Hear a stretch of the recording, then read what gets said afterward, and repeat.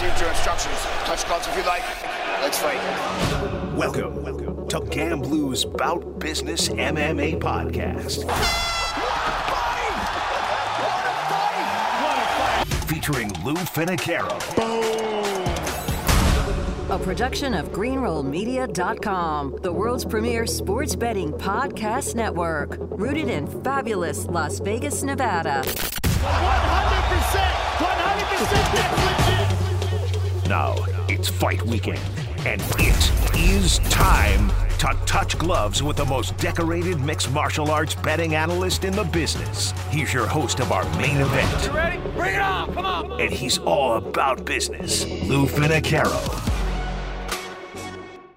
Welcome, fight enthusiasts, to the UFC Fight Night Austin, Texas edition of Gamblu's Bout Business podcast.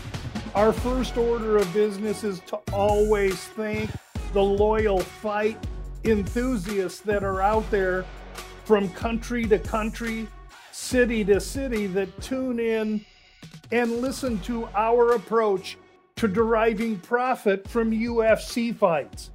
The last event 2 weeks ago, favorites marched to an 11-2 with one tie run. 65+% are favorites so far this year. Last year, they were up around 67, just above 67%. And normal years, it's about 63.5. So 3 cards left, a lot of work to do.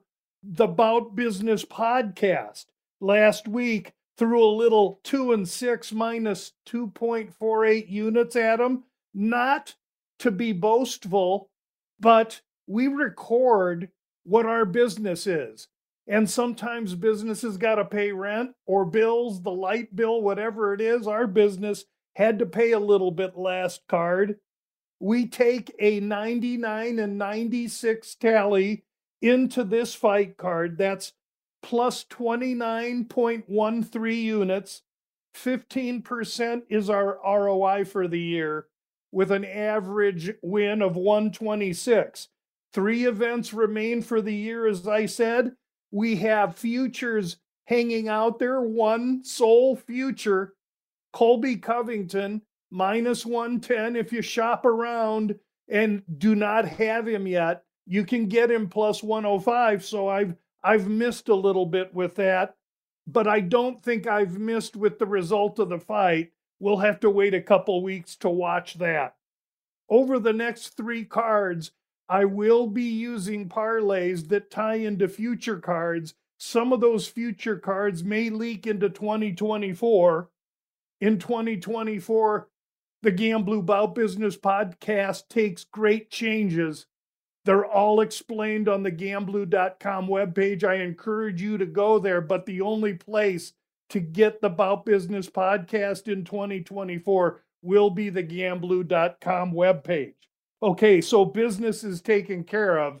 We have Fight Night Austin to address and 6 rounds. So let's get right into it with round 1. Round 1, lightweights on the undercard. We're going to hang with an earlier release this week from Sneak Peek Podcast. Drakkar Klose, an MMA lab fighter, fights Joe Selecki out of North Carolina. Interesting, Selecki and his gym, the Jimmo Gym, has participants in it, Brian Barberena and Hot Sauce Haltman, that used to train with Drakkar at the MMA lab. So these guys all know one another. Selecki is going to know what Drakkar brings, and Klose consequently is going to know what Selecki brings. And what Selecki brings is a good mix of pressure wrestling and striking. He uses his pressure and cardio to try and wear opponents out by forcing them to fend him off. This is a step up, in my opinion, for Selecki. And normally, the advantage that I would give a guy like Selecki is that he has been able to fight over the last 2 years and stay active, where Drakkar Klose is coming off injury. And in this case, Selecki has not been overly active, taking away maybe some of the edge I would normally award a fighter in that situation. Close, coming off a knee. He's had to recover. He's been away for 20 or 21 months. So the layoff is big. He's 35 years old. But when he was in, he was fighting elite fighters. He had Dariush's bell rung, and then he got a little anxious and ran into one. So as far as speed, explosion, hunger, focus, I think all the athleticism hangs with Close. We released him earlier in the week, minus 120. I see now he's risen to about a minus 135 favorite. Round one, Drakkar Close straight up at minus 120 to win 100. Or in the case, if you're listening now and didn't get the sneak teep release on Monday, then you take Drakkar Close minus the 135, and let's roll right into round two. Round two, very interesting. I didn't know if I was going to use this fight until the last lady weighed in today, Miesha Tate. Normally, I'd be very nervous about Tate waiting until the end of the weigh-in process to weigh in for a 135-pound fight. Let's remember, she fought at 125 last out. Fortunately for me, I sit around, got nothing better to do than to watch these things. Tate looked fresh as a daisy. I think she was just playing coy. She weighed in fine 1 or 2 minutes before the end of the deadline. And so in this case, I have no reservations about taking her. I like her returning to the 135 weight class, bantamweight, after competing at 25, drawn out and unable to perform. She fights Julia Avila, 35 years old, only 2 years younger than Tate, but she too has been away for considerable amounts of time. She had a major knee operation, and while she was away with the knee, she decided to have a baby as well. So she returns off a knee, off a baby. She runs a business of mixed martial arts where she lives. And so she's got a lot stirring in her life and in this fight. Now, while she is focused and believes she's totally prepared, I think Tate and her size and her wrestling are designed to take this fight deep. She surely has that experience. And I think after the middle of round two and into round three is when the effects of the baby could affect Miss Avila. Now, we watched Mackenzie Dern rush back from having a baby and lost, and others have as well.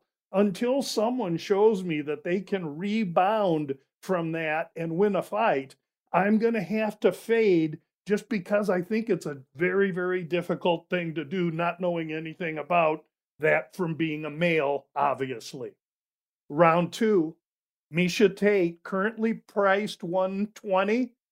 We'll take Miesha Tate 1 unit for 120. Now let's move into round three. Round three, we're in the main card, obviously, and we're going to go to Sean Brady, Kevin Gastelum. Boy, what an excellent fight we have here. And what I think makes this compelling is the fact that Brady really needs a win. He had a meteoric rise into his last fight against Bilal Muhammad, and Bilal beat the brakes out of him. More importantly, what I saw was Brady, who had a history of suffering from nose problems before that fight, got his nose completely battered and had to recover via operation going into this fight. Now he comes back fresh as a daisy. The guy's tough, he's durable, and he's the natural 170-pound fighter. He's only a year younger than Gastelum, inch taller, has an inch of reach advantage, and while he's been active at 170, I think that loss to Muhammad could have taken way more out of this young man than he's willing to realize. Meanwhile, Kelvin, on his last run, really, he competed at 170 as a younger man. And as a younger man, he was not as disciplined as he is right now because he had trouble making 170. He went to 185 where he competed against the elite of the division. So Gastelum has been used to fighting bigger, larger, stronger men. This move to 170, and oh, by the way, he made weight. I won't say easily, but he looked great on the scale, and he weighed in at 170 right on the nose.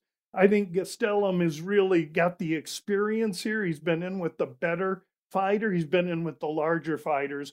I think Brady is a step below Gastelum as far as class, and I think it's going to come out in this fight. This fight opened Brady minus 130, Gastelum plus 110, and we can get Kelvin right now anywhere from between plus 100 to plus 110. Round 3, Gastelum plus 100 to plus 110, 1 unit. Let's also take this fight, 2.5, shaded minus 140 to the over, and I happen to agree with that. I'm going to take this fight to go to the distance for a unit as well, and that's priced at plus 100. 2 1-unit releases in round 3, one on Kelvin Gastelum at plus 100 to 110. The fight to go the distance plus 100. Those are DraftKings prices. And now let's march right into round 4. Round 4, Font and Figueiredo. Font, the legitimate bantamweight, 135-pounder, slick boxing, fought the elite of the division, competed well with all of them. He seems to get to the total elite of that division and finds a way to fall a little bit short, but Font is slick. He has great boxing. He has great stand-up, and he wrestles more than he shows. In this fight, he's going to have a 3-inch height advantage. He's a year older than Figueiredo, and he's going to have a 3-inch reach advantage. Clearly, the legitimate 135er. Meanwhile, Figueiredo, the Brazilian, moves up from 25, where he's fought Moreno 4 straight times and lost 2 of them, tied 1, won 1. I've always regarded Figueiredo as a bully. He's always fought at 125 because he has a complex. He has to be the bigger bully guy. Otherwise, he don't want it. Now he steps up, and he's not going to be the bigger or the longer guy. It shows me some fortitude out of Figueiredo, but I think he's stepping up a little too much as far as what Rob Font brings to the table. As far as Font, if he keeps away from the leg kicks and can keep Figueiredo at distance, I think he can just pick him apart and work a decision on him just by slicing him and dicing him and painting his fence. Figueiredo is going to have to find a way to get inside, and I think the leg kicks started off, and we'll see if Font can keep the thing standing, but I really favor Font in round 4, and now we're going to play Font, currently priced minus 130 in a parlay, and we're going to move, I'm using DraftKings again, and we're going to move all the way into January 13th with this second side. So you're going to have to be with us in the Bout Business podcast at 2024 in order to help us count this if we can get this far. Rob Font, round 4, minus 130, keyed with Magomed Ankalaev in their fight on January 13th. He's the main event from the Apex in Vegas. Font minus 130, Ankalaev minus 340. That's a plus 128 parlay. Mark me down for 1 unit on that for round 4. And now let's move into round 5. Round 5 I released during the weigh-ins, and it was basically because I watched Jalen Turner weigh in towards the last 5-7 minutes of the weigh-ins. He looked like death warmed over. They had to drag him off, and then miraculously he came out and lost a pound in like 2 minutes and made weight. But the damage was done, and let me explain myself on this fight. Probably a fight I was not going to use. I did like Turner all week heading into the fight. On Wednesdays, I listen to fighter interviews, and if you listen to the fighter interviews available on YouTube, you go and you listen to Jalen Turner's segment. A couple things were very clear. He would have rather fought Godzilla than Bobby Green. He comes from Bobby Green's general hood, has tremendous respect for him, wanted to fight anyone but Green. Turned down the fight because it was 5 rounds, didn't want to take it, and felt coerced by the UFC into taking the fight. And so I'm watching this on Wednesday thinking, holy cow, any thought of taking Turner is gone. In fact, he doesn't want this fight. Now I watch him in weigh-ins limp off the scale late. If this fight even goes off, and I think Turner's looking for a way out. I'm not accusing him of anything except he made it clear he doesn't want this fight. Meanwhile, we look at Bobby Green, the epitome of a professional prize fighter. Bobby Green's in it for the money. He'll fight. I don't think he'd fight his mom or his family, but anyone outside that, Bobby Green will fight if you give him money. And this is a fight where Bobby Green understands that Turner's got a short fuse. And if he can weather the first round, get in the second round, Bobby Green's going to have the athleticism and the striking to chop Turner down.